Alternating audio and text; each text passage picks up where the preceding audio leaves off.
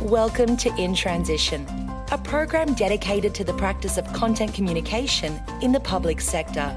Here's your host, David Pembroke.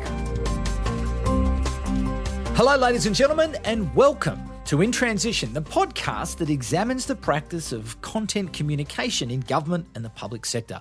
My name's David Pembroke, and thank you very much for once again giving me just a bit of your time this week to discuss this very important topic of content communication in government. Now listen, I've got a great guest in the studio with me, but before I come to introduce her, the definition. As we do each week, we start the program with the definition of what content communication is. So content communication is a strategic, measurable and accountable business process that relies on the creation, curation and distribution of useful, relevant and consistent content.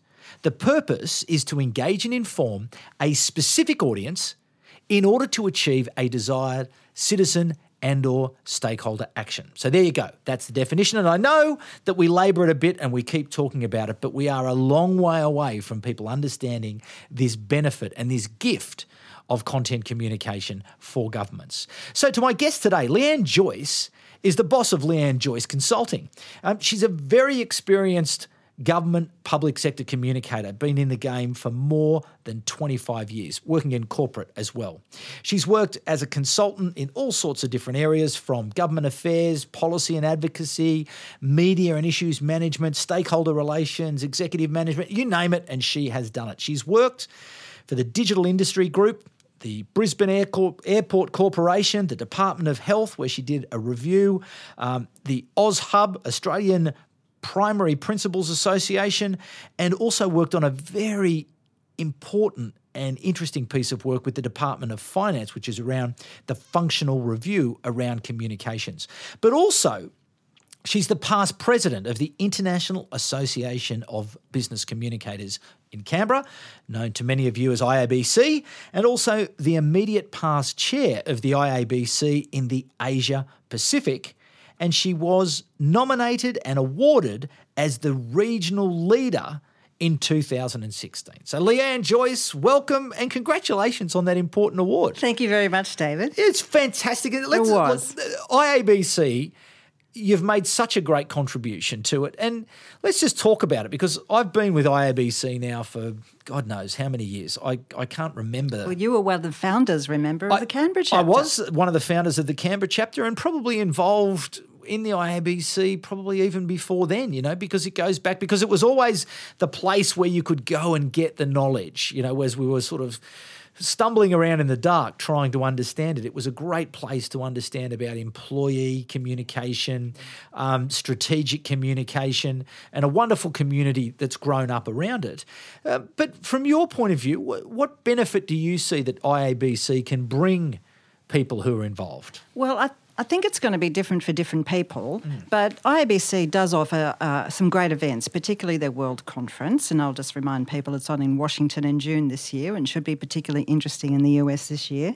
So they have a fantastic World Conference, but they have great networks across all the chapters around the world, and I forget how many chapters there are, but there's at least 11 just in the Asia Pacific. Right. And so, but there's a great community of interest, and I think apart from the knowledge that you acquire from their magazines and their webinars and that sort of activity, I find it just a terrific network of people, and I can pick up the phone to anyone in the world and say, hey, how did you approach this issue, or what do you suggest about this or that? Yeah. And so I thrive on that network, and I've always made great friends and had a terrific time, I might add, going to the conference. But it's also pretty reasonably priced too, isn't it? I know most years when the circular comes around, it's like, I don't even question it, because I get so much value out of being involved. That's good to hear. No, it's about US $300, a bit over US $300 a year. Cheap. Plus there's a 10% discount in March. I Okay. might throw that in for you as well.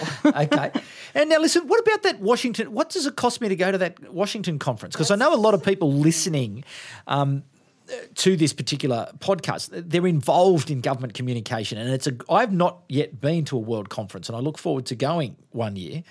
But what would it set me back if I was to go It's about $1,800 US for registration. Righto. So you've and got then to you've get got your yourself there. airfares on top, you know. Okay. So look at an easy $5,000 to get there and back. From Australia. And back. But we have quite a big audience in Washington, so it's not going to cost them $5,000. No. And look, it works out pretty well, I think. Plus, I mean, you get to the conference, you meet heaps of people. There's so many side events, masterclasses, board meetings, gatherings of people from different interest groups, whether you're from a region or a particular function. So you can make the most of that opportunity, not just to go to the conference sessions, but to do all the side things as well. Now, it's at different times in the past, it's had sort of a bit of a rocky sort of administration around it, hasn't it? Sometimes it's sort of been strong and then other times not so strong. Yeah. How is it at the moment? Look, it's pretty good. It's like many associations, and they've done research on this, millennials particularly and others don't connect as much with associations anymore. Oh, yeah. So I think their membership dropped from 14,000 to 10. Dirty millennials, hey? Those millennials. It dropped from 14,000 to about 10 Actually, at one point. I'm a baby boomer. I know, I'm scared to say I am as well. But you gave that away when you said how long I've been in this game.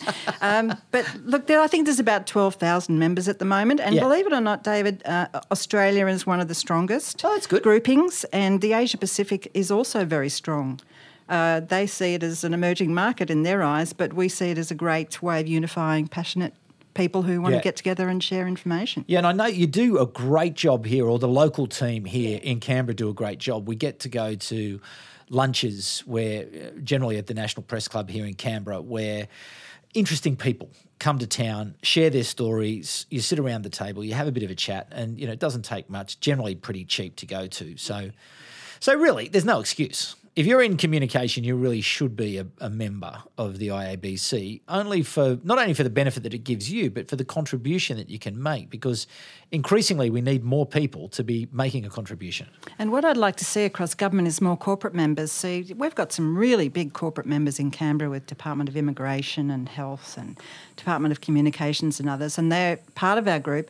What I'd like to see is them coming along to things, but also what we try and do is bring experts or so in-house. Yeah. So that suits people who do find it hard to get out during the day to go to things. So when we can, we'll go to a location and bring a visiting expert or such like so that they can make the most of it, and bring their executives along as well so that they can also hear the latest in communication trends. Yeah, that's good. I think that's a real value add, isn't it, for the corporate members? Trying to make it as valuable as possible by joining. Yes, that's right.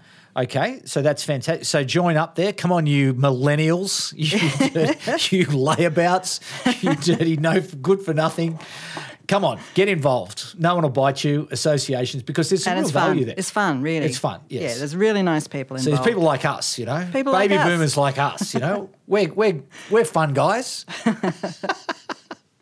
Anyway, government communications. You've been around...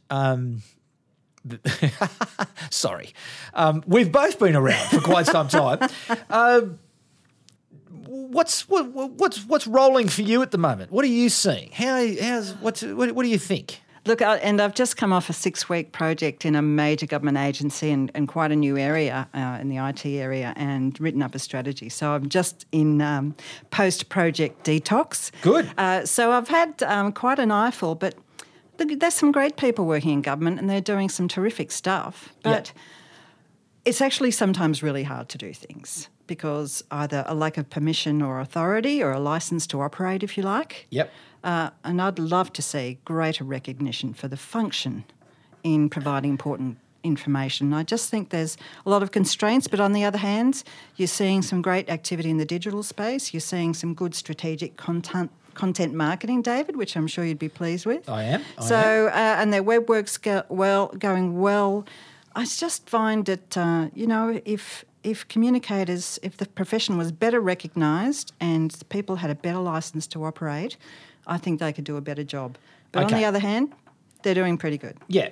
Okay. But let's go to that, because it's interesting. For the last 2 weeks, we've had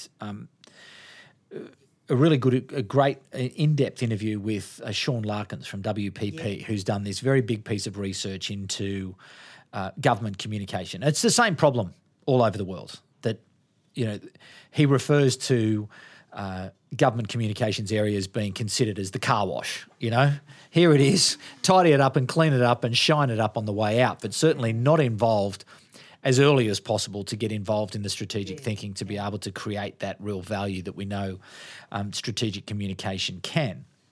And look, that's a global problem, right? And yes, it's fair enough, I suppose, that we can look at others and say, you're not recognising us, boo-hoo for us. But isn't it our responsibility that we have to, kick the door down a little bit and say, well, listen, we can really add value here and get in front of it to get that licence to be able to say as early as possible, let's make a contribution. So rather than feel sorry for ourselves, how is it that we could then, what advice might you have for people who are struggling in this, disempowered state to actually seize the day and get that licence? They've got to demonstrate their value. And one of the very first sessions I went to at IABC was how to get a seat at the executive table. Right. And really it's about being there as a trusted advisor and providing sensible advice and demonstrating value in your communications programs. But if I can't get in the room, how can I demonstrate my value? Oh, look, you've got to find ways, David. And, I remember learning in one organisation when we had a new CEO and he didn't want to talk to the comms people and his gatekeeper said that he can write, why does he need the comms group? So I started learning when he made his coffee in the kitchen. Yeah? Okay. And I started chatting to him that way and we built up the relationship. And, so you can go through the formal pathways, but you can also got to build that rapport with the senior executive.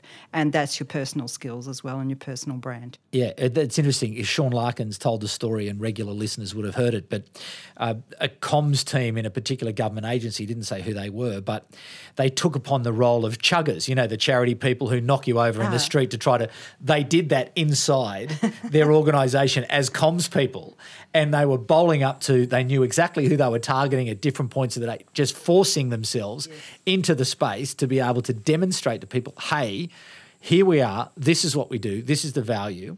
But really, isn't it all about, at the end of the day, being able to demonstrate how the communication activity is solving business problems or adding value, that you really do need to connect yourself to the objective? I think you're absolutely right, and that's one thing we as communicators have to keep strongly in mind. We've got to also always line up with those business goals and show how we're doing that, and that can happen in a lot of ways, from whether you're managing an issue or a crisis really well so that it doesn't have an impact on government. When I was with a corporate, we managed a particular issue with a minister very well, and it saved the company $30 million a year in unnecessarily regulation. So that was a clear demonstration. Within government, I think the CEO, that particular CEO I worked with, started being very happy with us because we had a great relationship with the Minister's office and it was fraught at the time. Yeah. So we demonstrated our value to the Minister's office. That took a headache away from him and he was able to let us do that properly, and he started to trust us. Now that nexus is obviously critical in any government anywhere in the world, that connection between the bureaucratic element of government and the political arm. What are your best tips for people in terms of building relationships with people at that political level? Because ultimately that's where the decisions, the direction is being set. It is. And, just going back to that situation too, I actually drafted a media protocol between our government agency and the Minister's office, which was, here's who you talk to. We'll talk to you about what's coming up. If you don't wish to use it as the Minister's spokesperson, lose it, or we will use it. Yeah, right. And so that protocol really helped. It really helped clarify roles and relationships. The media advisor and the minister was responsible for the minister, and we delivered on a whole bunch of other things with their sanction. Now, if you get tied up in a lack of clarity or ministers' offices not making decisions on things, then that can be very untidy. And I tell you what, could be a 3-hour conversation, David, about the relationship between, the communications people in government and the ministerial level. Yeah. But that's a good piece of advice, isn't it? This protocol. So did you do it with them, or did you take it to them? Did you sit down and say, look, how are we going to work this and how do we codify our relationship? Or did you go to them and say, hey, look, here's something you might want to consider? No, it was iterative. Yeah. And it really came about because we had a slight loose cannon in the organisation who was contradicting the minister. So we had a very good reason to go in there and start sorting it out. Right. But I'd also done it before, and it relates to content marketing a bit because I've always run an editorial calendar. Yeah. And I used to, when I worked in New South Wales government, we had 6 ministers. Right. And I kept an editorial calendar across the portfolio. I'd go and see them and say, here's what's coming up. Are you interested in this story or what would that look like? And so we would work through a program for the next month. Yeah. And it really helped both of us. Yeah. And that early warning system, no surprises, getting in front of people, being able to make sure that they know that these are the issues and here is how this is going to add value to your policy agenda. Yeah, and they really appreciated the good story ideas coming to them from, and that was our craft, to develop the stories and pitch the stories to the minister's offices. Okay, so that's another sort of good lead into another discussion point, is this notion of how do you find good stories? Where are the good stories? And what are some of the best techniques that you've used in terms of being able to identify the right story that's really going to, have impact? It's true. I mean, in the comms team, when you've got media people or those of us with a journalistic instinct, you just know what a good story is. But when you go around to an organisation sometimes, you've got people beavering away on one of the best stories and you almost have to look under a rock to find it. So it really does mean you have to know your business and you have to understand your organisation and really make connections across the organisation so you can get a sense of where the really good, interesting things are going on. So the advice really is get up out of your chair and go and meet people. Yeah, look, get in front of people, and those face-to-face relationships are really important. And, the other issue that we can talk for 3 hours about is whether you have a central function or a hub and spoke or people in the line areas. And the value of being in front of people is being in those line areas and building that relationship, because that's the only way you really can get information out of them and build their trust to do something, build a story around their project or what they've found. And, increasingly I think we find, everywhere that you work in government is that everyone's being asked to do more with less. There's not an oversupply of resources and everyone's harried and hassled and worried and the busyness factor. Yeah, well, the busyness factors. Again, Sean Larkin's mentioned that as well, is that's a global phenomenon, this whole busyness and overcoming that and being able to sort of insert a strategic, thoughtful program in the world of, I'm spinning 9 plates and, trying to get everything done at the same time. How do you manage that prioritisation of what to do, the urgent over, the important over the urgent? How do you manage that in such a way that you can get that impact that you're looking for, given that everyone's problem is always, top of mind for them? Yes, especially when there's a big ministerial issue or conflicting media priorities. But when I was leading a team, if there was a conflict, I would escalate it, really. And, if we couldn't work out the priorities, and usually we could, but if there was any other pressures that were unwarranted, I would go and challenge them and just say, what's going on here? How can we manage this? How about doing it differently? Yeah. Rather than everything coming to a head at the same time and putting unnecessary pressure yeah. on people. And one of the other things that is unproductive is not having enough information to deal with in the first place, or sort of something going on with the minister's office that is really a distraction from your day-to-day work. Yeah, but also impenetrable information too sometimes, I find, is that, you know, people serve you stuff up and you read it and you look at it and you think, like, what does this mean? Yeah, I've got absolutely no idea. Yeah. And you've got to go down and sit with them and say, how about we go from the top here, because I really don't understand what this is about. And the other interesting thing about government is some information is sensitive. Yeah. And so you have to be able to navigate what can sometimes be classified or sensitive information, and what you can and can't say about something, rather than just the walls closing down. Yep. Now, regular listeners will know that, you know, as we go through the content communication process, we're always talking about objectives up front and understanding what those specific, measurable, achievable, realistic and time-bound objectives are. So is it essentially the North Star of what we're trying to do? So everything that we do is driving back towards that.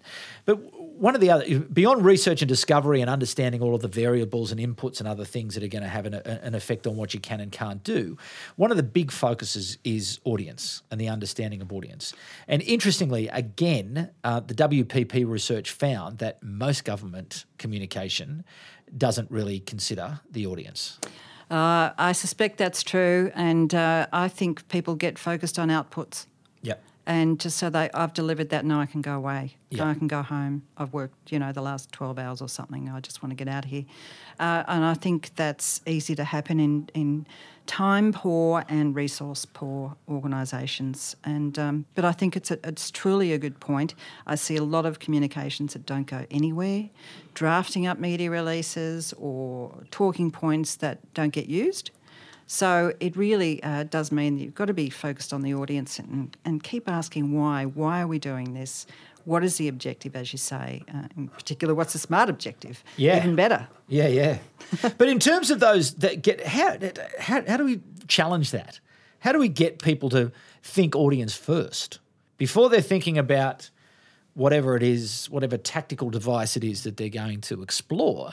How do we get people to after objective then think audience? How do you get that prioritisation up the front? Because design thinking's now all the rage. You can't walk into a government department in Canberra and not trip over a design innovation hub of some sort who've got post-it notes all over the wall, and we're putting the citizen at the centre of everything we do. It's very much in vogue in designing services and other things, but perhaps have we not made that jump yet to communication? Oh, well, I don't think a lot of people have a strategic mindset. So you've got to bring that to the equation from the very start. Why are we doing this, and what's this about? What does success look like? Yeah. How does this fit with the other things we're doing? So I think the role of especially of a leader in government comms is to ask those questions, but also have the coaching skills quite often to just ask the right questions. Yeah, that's a good point. Not say no, which sometimes you want to do, but now how effective would that approach be, Mr. CEO? Or why do you think we're doing that? Or what is the best result we could find here? So it's asking those type of coaching facilitation questions is a great skill communicators should have. Yeah, right. So rather than telling, listening and asking questions is really the way to unpick people's approach. Yes, so when you get in that situation, if you can, and then offer alternatives. Yeah. Not just be a no, but try to engage in the conversation. Now, it's hard sometimes when you just get a memo from the top, but I'd still challenge this that is as what well. This was what we want you to do. This was decreed. It was agreed in some meeting or something, and you'd go, no, I don't think that's going to work. And find a way of challenging it. I like this notion of coaching. I think this is a really, your talent management. And again, going back to the WPP research, one of the other big common problems is skills in comms areas in government, in that we're transitioning from the traditional model of media management and advertising, and we're now moving to a content-based approach where people are expected or required to produce content that they can then distribute usefully, relevantly and consistently directly to those audiences, and use this great gift of technology where the factors of media production and distribution have now been democratised and everyone can do it. But what the research is telling us is that we haven't as yet made that move in a substantive way. Yes, as you said before at the beginning of it, there are examples of it, but perhaps as a profession we haven't made that leap. Would that tally with your views? Yes, I think so. And look, there's a few other issues there, again, through our conversations, but there is a skill set in government, and one of those is writing. Yep. A lot of people are talking about that they cannot find good writers, so I think there's some really fundamental skill sets. And if you talk to my friend Jason Laird at Telstra, he'll talk about agility. And most comms people in a group like Telstra have to be agile. They can't just be doing the staff newsletter every week. Yeah, right. They have to be able to take the story from go to woe. Uh-huh. And that will involve using digital channels, using internal channels, talking to people, the whole gamut of comms. So I think that should change. That might change in government. So Telstra, to those of you overseas listening to this, that's our big telephone company here, or telecommunications company, like AT&T or BT in the in the UK. But how have they achieved that? How have they gone about? Through pretty major reform and a lot of discipline around what they do and how the skills organised. But how have people been able to become agile and being able to apply themselves across different channels and different platforms? How they must have invested in training. They invest very heavily in training in this particular organisation, and all staff are expected to be fully conversant, not just with the various channels and techniques you use, but writing as well as numeracy, being able to read a balance sheet, being able to understand the business and articulate the business. Yeah. And so that was a real priority for Telstra from when I spoke to them, and things have really changed over a number of years. So what's your experience more broadly though? Like, are they the exception rather than the rule? Well, potentially I'd be interested to see, but I've recently experienced some different government and people are a bit stuck in the one box, and it becomes more like a factory where somebody processes one element then passes it on. Yeah. And it just gets a bit lost. There's no one sort of taking responsibility for end-to-end communications. Sorry, just to jump you back then, just back to this Telstra story, how do they then communicate their value? So if they've been given these resources and permissions, they've obviously been effective, but how have they proven to their higher-ups that they're adding value and therefore the higher-ups will continue to invest because they know that there's return to the bottom line? Oh, well, I was in Telstra as well quite some time ago now, but even then we had quite strict back in the old days. But even then, we had very strict metrics on reputation. We used to measure the company's reputation. Yep. We used to have very active stakeholder engagement programs, and that's when I first cut my teeth on some of that stuff, actually. Yeah. We also used to report in on media issues, not just issues in the papers, but issues managed out. Yeah.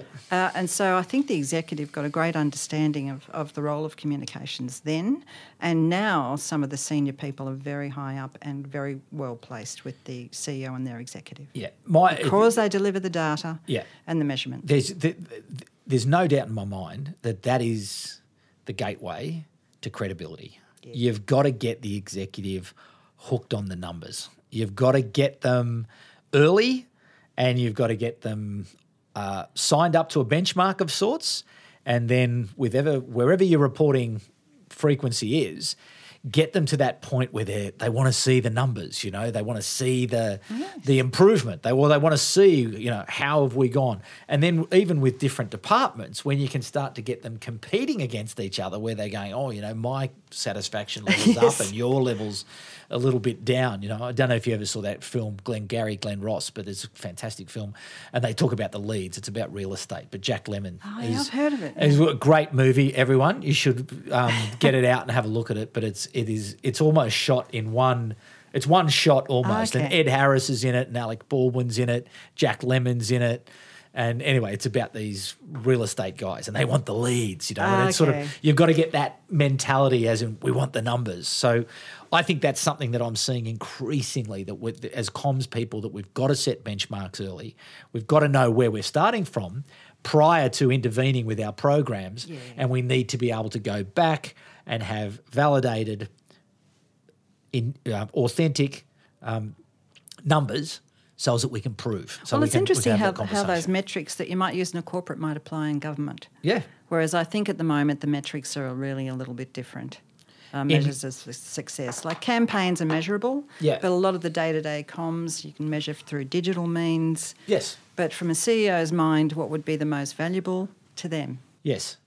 And again, a lot of government comms is internal comms, and getting making sure that the investment that they're making, the large investment they're making in people, and I think there's some value in measuring attitude. I wish they would, internally. and I wish that function would be a bit more recognised within government. So they're even more poorly thought of than the external comms people. Look, to be honest, I think that might be true. Sorry about that. There's a little self-help group somewhere sitting around. There should be. The internal communicators. Yeah. Well, I think that's actually just going back to the original part of the interview where we were talking about the IABC. I think that's one of the real strengths of IABC is the information that they... Oh, there's some great material. There's some great stuff there about internal I refer comms. to their material a lot. Yeah, and I have to say I do refer to the UK Government Service a lot too, because they've produced some great guidance and techniques. The Engage for Success movement in the UK is that's a great source of guidance for anyone working in employee comms. Engage for Success. Yes. Yeah. There's they've done. I'd see again. My good friend Alex Aitken. He's been on the show a couple of times. Done some wonderful stuff there. And in terms of that recognition as a profession, and the ongoing professional development, and the OASIS, the strategic thinking that they impose. So, yes, I do wrap them up all the time, and I have had complaints from people saying, "Oh, you're such a you carry on," but I just think they do a great job. I think so I think they're doing great. Yeah. But look, I got to say, I'm really optimistic. I think we're coming into our time. I think our time is coming because I think we're getting better at showing our value, demonstrating our value, measuring our value. And I think we do have to sort of keep moving forward with this. And as technology fundamentally changes everything, and everyone continues to carry a device, high-powered communications device, a computer in their pocket, that ability to get to people is there. It's this sense of storytelling and content and usefulness and relevance and consistency and turning up and turning up and turning up. And I think this is this content revolution that's taking place. I think it's really going to underpin this next drive where comms will go from a car wash or a colouring in department, as I like to call it, factory, to a central strategic function that is driving policy development. Yes. Look at the role of content that can play in developing better policy at an earlier stage. But that's a conversation for another time. I hope so, a 3-hour conversation That's for another time. That's the other 3-hour conversation. If those millennials will stick around and listen to it. They're probably all jumped off already anyway. Half an hour, they can't listen to that. So listen, thanks very much for coming in. Oh, it was a pleasure. And good luck with all the stuff you're doing. There's obviously lots of work around in government communication and obviously IABC stuff. You're sort of immediate past sort of everything at the moment, aren't you? I know, immediate past this, past that, and the workload feels the same, actually. Yeah, but anyway, good luck with that as well. And look, please, if you're out there, for $300, come on. It is really, really a valuable resource. There is so much there. There are so many people we can learn from. So many people we can ask questions. And again, get yourself to Washington. That sounds like an enormous fun. It does. I go to Content Marketing World in September in Cleveland. So I don't think my wife would be that understanding of being able to have Singapore's closer, David. Yes. We've got a regional conference at the end of August. I've put my hand up for that to make a presentation up there. So let's hope, fingers crossed, I'm successful in getting that up. So I'd love to get up to Singapore and talk about our research project, which I'll come back in another couple of weeks, guys, to talk to you about how that's progressing with our good friends at the Australian National University. And I am so excited. We had a presentation 2 weeks ago from our researchers around the method, the evidence-based method for content communication, this global standard that we're seeking to create. I think we're onto something. So anyway, really Sounds excited. Great, Dave. It is. It's going to be good. It's going to be great. Congratulations. So listen, thanks for coming in. Really appreciate it. And thanks to you, audience. As always, I really do appreciate that you give us up a bit of time each week. I listen to a lot of podcasts and I generally don't ask for reviews and other things like that. We don't have many, but maybe you could go and give us a review this week because it helps basically for people to get to discover this, people who are interested in government communication. So anyway, thanks a lot. Thanks to Leanne. Thanks to you for listening, and I will be back at the same time next week. So bye for now. You've been listening to In Transition, the program dedicated to the practice of content communication in the public sector. For more, visit us at contentgroup.com.au.